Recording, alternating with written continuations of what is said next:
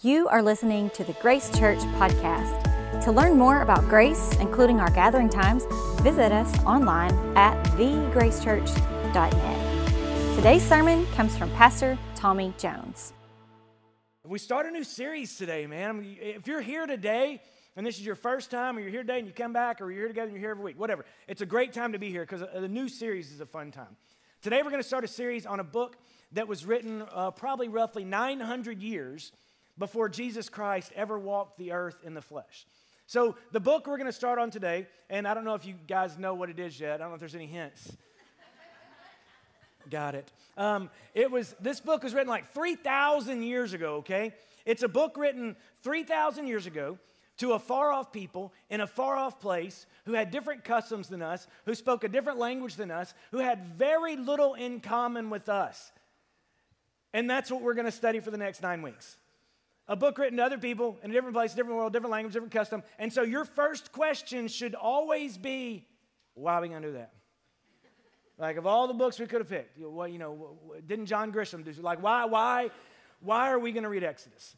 And here's the reason. But let me show you guys a clip. Hold on. The Chronicles of Narnia. Raise your hand if you've ever seen the Chronicles of Narnia. Okay, good. A lot of y'all have. The rest of you should watch that. But it's a wonderful movie series. It's allegory written by C.S. Lewis to help you better understand God and Jesus, and it's amazing. And part 3 is called The Voyage of the Dawn Treader. And to help you understand why we're going to read Exodus, I want to show you this clip. Check this out. Lucy, have you seen this ship before? Yes. It's very Narnian looking, isn't it? Yeah. Well, just another reminder that we're here and not there. There once were 2 orphans who wasted their time believing in Narnian nursery rhyme. What's so fascinating about that picture anyway? It's hideous. Edmund, it looks like the water's actually moving. What rubbish, see? That's what happens when you read all those fanciful novels and fairy tales of yours. Edmund, the painting!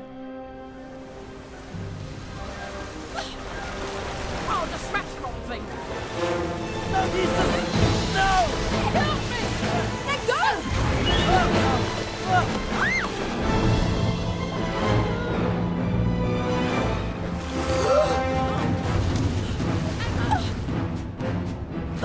It's all right.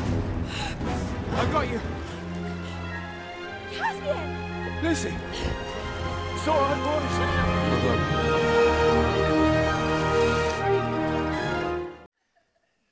So in that scene right there, the kids, they're looking at a painting, right? And they're like, there's something about this that's familiar. And the other little boy, he's kind of like, what do y'all do? That has nothing to do with you. Why are you, that painting doesn't matter. And before they know it, this painting that feels familiar, they're sucked into it. And what they realize is this isn't just some far-off place in a far-off world. This is our world. Like, we're part of this. And did you notice the painting was a boat and water? Exodus, hello. Right? And so, like, what they realize is that they get sucked into this story. And this is what I believe can happen to you and to me over the next 9 weeks if we will allow it. If you will throw yourself into this, if you will take the time and do the work and do the study and meditate, what you will find out is that the world might not get it, because to them it looks like a far-off place and a far-off it doesn't. But to us, this story matters. Like, this story is part of our story. This story matters to us. As a matter of fact, Jesus, when he walked the earth, he frequently quoted things. Do you know what he frequently quoted? The Old Testament. The first 5 books. Paul, who's the apostle to the Gentile, over 185 times, Paul quotes the Old Testament to Gentiles. By the way, raise your hand if you're a Gentile. Well, that's good. It's, once again, a more diverse Jewish population than I expected. It's always encouraging that so many Jewish people are seeking it. But so this stuff matters to us. It's about our history. And Paul and Jesus, they cared about this. Not only that, Paul and Jesus are sharing the new story with people who know the old story. And I don't believe you can fully appreciate the new story until you know the old story. Matter of fact, I believe this. For those who will take this journey with us, it's a 9-week journey, and we'll end up in our Easter series. For those who will take this journey, you will come to understand and appreciate the Passover lamb at Easter in a way you never have before. So that's why we're doing this. We're doing this because we value knowing. As a matter of fact, it's one of our core values. We have 5 of them, and you all have them memorized. Knowing isn't just about knowing the people in the room, it's about knowing those who came before us. The community of saints that has gone before. And part of the reason we study Exodus is so we might know those voices from before. And we value growing. And as we study this book, we are going to grow in our understanding and knowledge of God. We're going to grow in understanding that we have a God who should be feared. We're going to grow in our understanding of his power and his might. And through all of this, we will experience praising God in ways we never have before.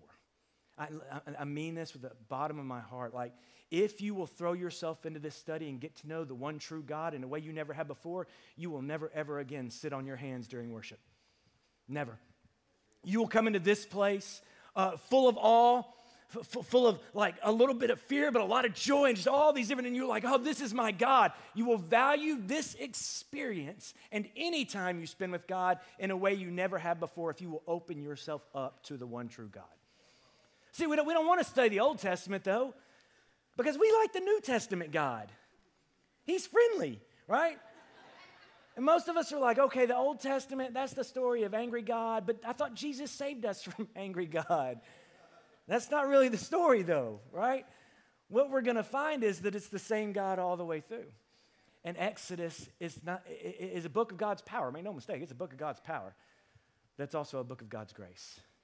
And over, we are going to see God redefining some things for us. And I can't wait. I'm super stoked about this. I'm glad you're here. Please throw yourself into this, please.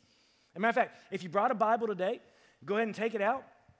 Open it up to Exodus chapter 1. If you didn't bring your Bible, bring your Bible. If you don't have one, we've got one for you. We've got one for free. And so, but bring your Bibles to this because you're going to want to highlight, you're going to want to underline, you're going to want, if maybe you got your phone or whatever, just bring some access. And so while you're opening up to Exodus chapter 1, and I shouldn't have to pause for y'all to find this one, I'll give you a hint. 2, that's your hint. Genesis, Exodus. And so while you're opening that, I want to just bring you guys up to speed because in order to really understand Exodus, you need to know a little bit about what came before. So Genesis 12:1, it says this. Now the Lord said to Abram, and Abram is a man whose name will later on be changed to Abraham. So it's the same person. Now the Lord said to Abram, go from your country and from your relatives and from your father's house to the land which I will show you. And I will make you into a great nation. And I will bless you and make your name great. And you shall be a blessing. And I will bless those who bless you and curse those who curse you. And you and all your families of the earth will be blessed through this. So God takes Abraham in Genesis and says, listen, I'm going to bless the whole world through you, okay? And then later on, as we read the story, we see that Abraham has children. And those descendants of Abraham become a nation. Does anyone know the nation name? Israel. Okay, the descendants of Abraham become the nation of Israel. All you people got that Stand With Israel sign in your front yard. You don't even know the story. Now we're going to learn the story. Who exactly are you standing with? All right, so from Abraham comes the nation of Israel, right? And so the nation of Israel is this group of people, and they're growing and growing and growing. And there's one specific Israelite that comes along in the story, and his name is Joseph. Y'all heard of Joseph? He has the Technicolor Dreamcoat. You with me? And at some point, Joseph goes to Pharaoh, and Pharaoh is the king of Egypt, and Egypt is the dominant superpower in the land, okay? And so Joseph goes to Egypt and wins the favor with Pharaoh, and eventually Joseph's whole family comes to Egypt because there's a famine in the world, okay? And so this is sort of catching you up. So the Israelites have now moved to Egypt, and Joseph has found favor with the king of Egypt, but that favor doesn't last very long. Eventually, the king of Egypt, the Pharaoh, dies, and a new Pharaoh comes along, and he doesn't so much like Joseph. And so this is Exodus chapter 1, verse 7, and let's see what's happening here. It says, but the sons of Israel, Joseph and his people, descendants of Abraham, were fruitful and increased greatly and multiplied and became exceedingly mighty so that the land was filled with them. What land are we talking about? Their land? No. Talking about Egypt. So that the land was filled with them. Now a new king arose over Egypt who did not know Joseph. And he said to his people, behold, the people and the sons of Israel are too many and too mighty for us. Come, let us deal shrewdly with them. Otherwise, they'll multiply. And in the event of a war, they will join with those who hate us, and they'll fight against us and depart from the land. So they appointed taskmasters over them to oppress them with hard labor. And they built for Pharaoh storage cities of Pithom and Ramses. But the more they oppressed the Israelites, the more they multiplied, and the more they spread out, so that they began to dread the sons of Israel. The Egyptians used violence to compel the sons of Israel to labor, and they made their lives bitter with hard labor and mortar and bricks of all kinds of labor in the field, and their labors which they violently had them perform as slaves. They just used the word labor like 9 times. So what's happened is the Israelites listened to the command of God to be fruitful and multiply, and so they multiplied. Now the Egyptians are like, that escalated quickly. There's way too many of them, so let's enslave them. We'll hold them down, because this is what a fearful people does when another people begins to rise. They enslave them, right, to try to stop it. And so they begin to enslave the Israelites. They're dealing with them harshly so that they can't become the people they're called to be. But they keep multiplying. The worse they're treated, the more they multiply. I mean, this is crazy. And so eventually, this Pharaoh hatches a horrific plan in Exodus 1:15. Then the king of Egypt spoke to the Hebrew midwives. One of them was named Shiphrah, and the other was named Puah. And he said, when you're helping the Hebrew women to give birth and see them upon the birth stool, if it's a son, put him to death. If it's a daughter, then he shall live. They're so scared of what the Israelites are doing that the Egyptians decree that every male needs to be killed. Every male child should be killed. Now, guys, I know this is a far-off people in a far-off place, but I want you to use your imagination a little bit and believe that this is a real people group, because we believe historically this is. And now believe this is happening, okay? Now insert yourself into this. Use your imagination and use your empathy. This is a people, and it is ethnic genocide. It is state-sponsored genocide, where the Egyptians are saying, every time there's a male born, we're going to kill him. Now imagine you're a woman and you become pregnant. And having a child is a huge deal. And having a male child back then is an even bigger deal. And you have a child and it's taken from you and it's killed. Imagine how the Israelites are feeling in this place at this time. Physically, you're sick, right? Because you want to have a child, but you're scared to death. And mentally, you're so distraught. And spiritually, we're God's chosen people. Like we're the promised people of God, and now the Egyptians are killing our children. Can you imagine how this felt? And so put yourself in the story. And this is what is going on in the nation of Israel. God's chosen people, isolated, enslaved, and being cleansed of all the males. And then chapter 1 just stops. Right? Go to chapter 2. It's as if some little people came out and like changed the sets like they do at a play. And then like a new curtain comes in and a curtain comes up, and this whole story of the nation of Israel just pauses. And it's like a scene change in the story. And we've been talking really macro. We're talking about a nation. We're talking about 2 nations, the nation of Israel and the nation of Egypt. And now it zooms in on one human. And can anyone tell me the one human it now zooms in on? Moses. Good job, guys. Moses. So now the scene changes, and now we're just talking about Moses, and he's an interesting fella. He's born, right, like most people are, I guess, if they exist. And so that's a good point, Tommy. And so Moses comes into the world, and they basically, because they don't want him to be killed because he's a male child, they sneak him down to it, which is like, this is a desperate plan. I don't know what to do with this kid. Let's take him to the river, and we'll float him down and kind of see what happens. So they build a little basket. They take Moses to the river. They float him down. He's floating down the river, whatever. And eventually someone finds him. And the someone who finds him is Pharaoh's daughter. And so he's raised in an Egyptian household because Pharaoh's daughter has empathy for this child, and she can't bear the thought of killing a child. And so she brings Moses in, and he's raised as an Israelite in an Egyptian household. And then we have some interesting information about Moses here in chapter 2, verse 11. It said, "Now it came about in those days, when Moses had grown up, that he went out to his fellow Hebrews, and he looked at their hard labors. and he saw an Egyptian beating a Hebrew, one of his fellow Hebrews. So he looked this way and that. By the way, anytime you look this way and that, you're about to do something wrong, aren't you?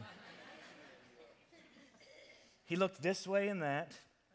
And when he saw that there was no one around, he struck and killed the Egyptian and hid his body in the sand.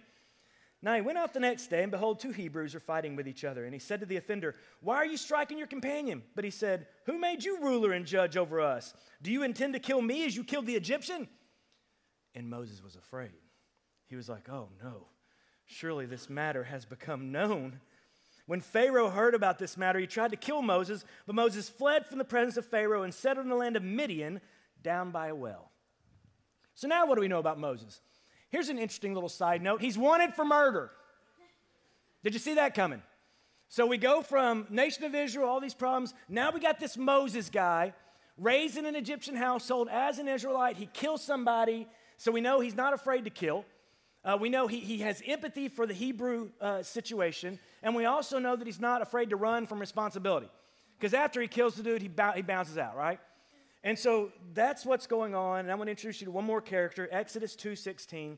Now the priest of Midian, Moses is now in Midian. He's run there to hide. He encounters the priest of Midian who has 7 daughters. And they came to draw water and filled their troughs to water their father's flock. Then the shepherds came and drove them away, but Moses stood up and helped them and watered their flock. So he goes to Midian. He finds this priest who has 7 daughters, which is probably Moses is a single guy, so that's a win. And so he finds this situation, and someone comes against these 7 daughters, and Moses stands up for them and protects them. And so that's sort of where we're at right now. Oh, and by the way, if you keep reading this story, Moses ends up meeting someone. Her name is Zipporah. Does anyone know who Zipporah is? Moses' wife. And so he meets his wife in this valiant situation. So let's look at the cast of characters, because this is how we read, right? We're understanding context.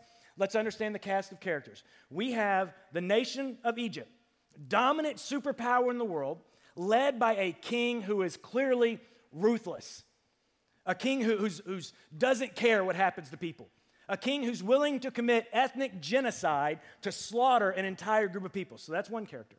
Then you have the nation of Israel, and this is this enslaved people, but they had a promise from God. But they're now enslaved, and they're dealing with just horrific situations. And so then you have Moses.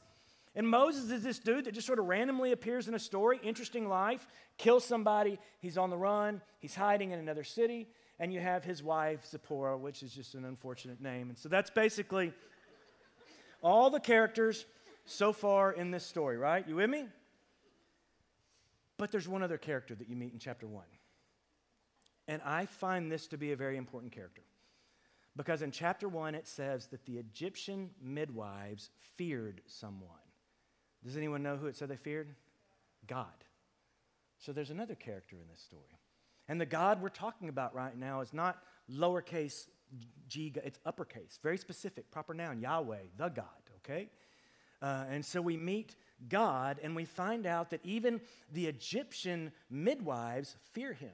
Even though they didn't worship our God, okay? They worshiped Pharaoh as God. They worshiped Pharaoh's children as God, but something about this Yahweh, they feared him. And in Exodus 2:23, we find out, and this is where we're going to just sort of camp for just a minute today, because I think this is the heart of chapter 1 and 2, and maybe the heart of the Old Testament, and maybe in some ways the heart of the Bible. In Exodus 2:23, we find out something very, very interesting about this God. It says, "Now it came about in the course of those many days that the king of Egypt died, and the sons of Israel groaned because of their bondage." Of course they did. Can you imagine? They groaned because of their bondage, and they cried out, and their cry for help because of their bondage ascended to God. So God heard their groaning, and God remembered his covenant with Abraham, Isaac, and Jacob, and God saw the sons of Israel, and God took notice of them. Okay, please don't zoom past this part of the story, okay? Because this is the story. You need to understand this, and you will understand this over the next 9 weeks. God, Yahweh, is the most powerful force the world has ever known. There is nothing like him, and you will see it. you will see a God that you should fear. You will see a God who speaks and things happen. This is the God who spoke and the world existed, and one day he will speak again and this whole thing will be wrapped up and restored. This is a God with great, great, great power. And what do we intrinsically know about powerful people? Here it is, and we know this. They're not typically great listeners, right? I mean, powerful people speak powerfully, right? You expect a powerful person to powerfully speak, but do you expect a really powerful person to listen? Power makes a wonderful earplug, doesn't it? Typically, powerful people don't really seem to listen. And you know that, and I know that, because we live in a country where our presidents are very powerful. And don't one of them seem to listen anymore. And it's like no one's listening. It's like the more powerful you get, the less you're concerned with what people actually say. And that's the way of the world. The way of the world says, I am so powerful that I don't have to listen to you. Especially for kings in this day. A king in this day could care less what you had to say. They cared that you listened. They didn't care what you said. And now we have Yahweh God. There's something different about him. Something different about him. And the thing that's different about God is that he hears you. He hears you. Not only does he speak powerfully, but he listens powerfully. Listen, a powerful speech can move you, but feeling like you've been heard can transform you. And this God in Exodus that you're about to meet, he hears you. He remembers you. He sees you. He is intimately aware of what you are going through. He holds all the power in his hands. Like, I can't wait for us to talk about this because I love the power of God. One of the reasons I worship with my hands up is not because I'm doing it because I think I'm cool. It's because I know I'm standing in front of a force that's more powerful than me. And if someone puts a gun on you, they have the power, and so I raise my hands, right? Because he's got the power. And as you go through Exodus, you are going to meet a God worthy of your praise. And then you're going to fear this God. And if you have no fear of God, then you are lacking wisdom and you need some. But at some point, the fear and the worship will go, hold on. When I sing, you hear me? When I cry, you're listening? When I hurt, you care? Like, who am I? Who am I that you would care about me? Who am I that even my thoughts are known? Who am I that you took time in creating me? That I am deeply and intimately known by this God he's the most powerful person in the room. And he listens to me. And this is really going to mess with your theology. Because as we go through Exodus, you're going to see conversations where God appears to care so much about what people say, get ready for this, that he changes his mind. And you're like, God can't do that. I didn't write it. Your beef is with Moses. And he'll be hard to reach for the next 9 weeks. You're going to read it and you're going to go, hold on, what? Did God just change his mind because of a conversation with a human? And I don't know what to do with that. I really, truly don't know what to do with that because I don't think that's God every day, but it happens, and so I don't know. But you're going to meet a God. You're going to meet a God who controls all things.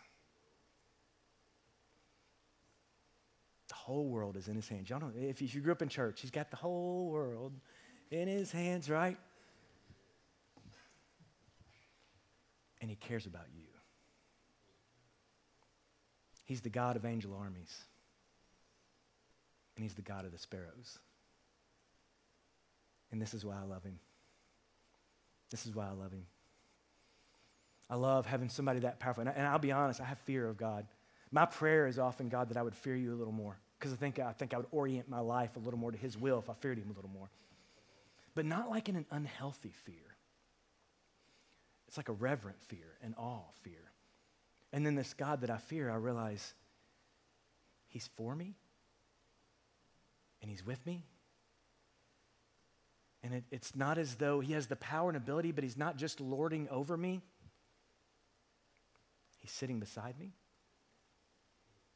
And we're conversating as if he cares about what I have to say. And when you bring him your fear, he cares. And when you bring him your anger, he cares. And when you bring him your doubt, he cares. And when you bring him your pain, he cares. And when you bring him your joy, he cares. This is our God. This is the God we will meet together. This is the God that will lead us to drop to our knees and praise him. Because he is Lord Almighty. And he cares about you. Welcome to Exodus, my friends. I look forward to this journey. If you are encouraged by today's message, be sure to rate us and hit subscribe on Spotify, iTunes, or wherever you stream your podcasts. To experience other talks, videos, and live gatherings, visit us online at thegracechurch.net. And again, thanks for listening to the Grace Church Podcast.